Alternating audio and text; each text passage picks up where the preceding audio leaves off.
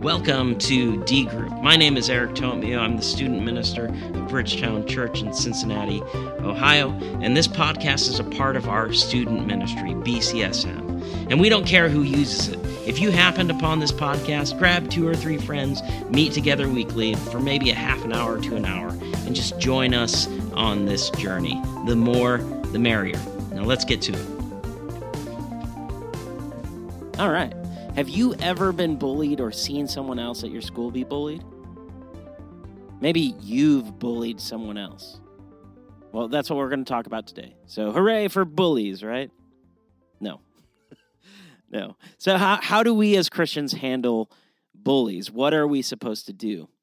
I'm going to read a pretty long passage here, but I think it's important to understand what we're talking about here today. So in Matthew 5:38 through 47, Jesus says, "You have heard it was said, an eye for an eye and a tooth for a tooth. But I say to you, do not resist the one who is evil. But if anyone slaps you on the right cheek, turn to him the other also. And if anyone would sue you and take your tunic, let him have your cloak as well. And if anyone forces you to go 1 mile, go with him 2 miles.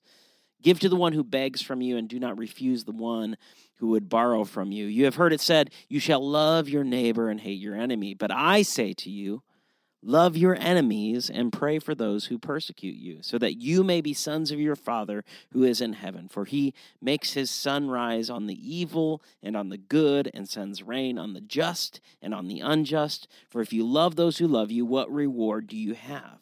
Do not even the tax collectors do the same?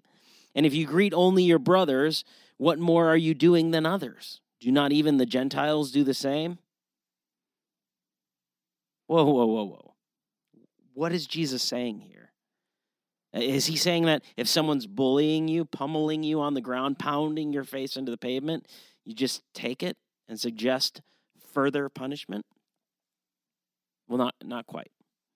See, Jesus is talking to Jews under the Roman government, and a couple of his examples, they speak about this tangible shame. These things are insults that the Jews were subjected to.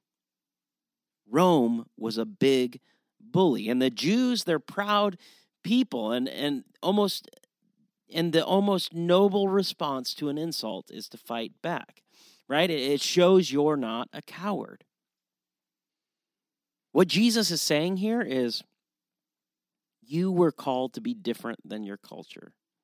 You were meant to spread love. That is how we should treat bullies. Love them. Pray for them. But we should also stay away from them. We should not subject ourselves to abuse. See, we need to create boundaries, and if someone crosses them, we need to enforce our boundaries. If we don't have the ability to enforce our boundaries, we need to get help. But the truth is, your bully is someone who has been bullied, right? Someone who needs help. And the loving thing is not to let them beat you up so that they feel better about themselves for a moment. It is to get them some help, either through prayer or by trying to get someone to intervene in the situation.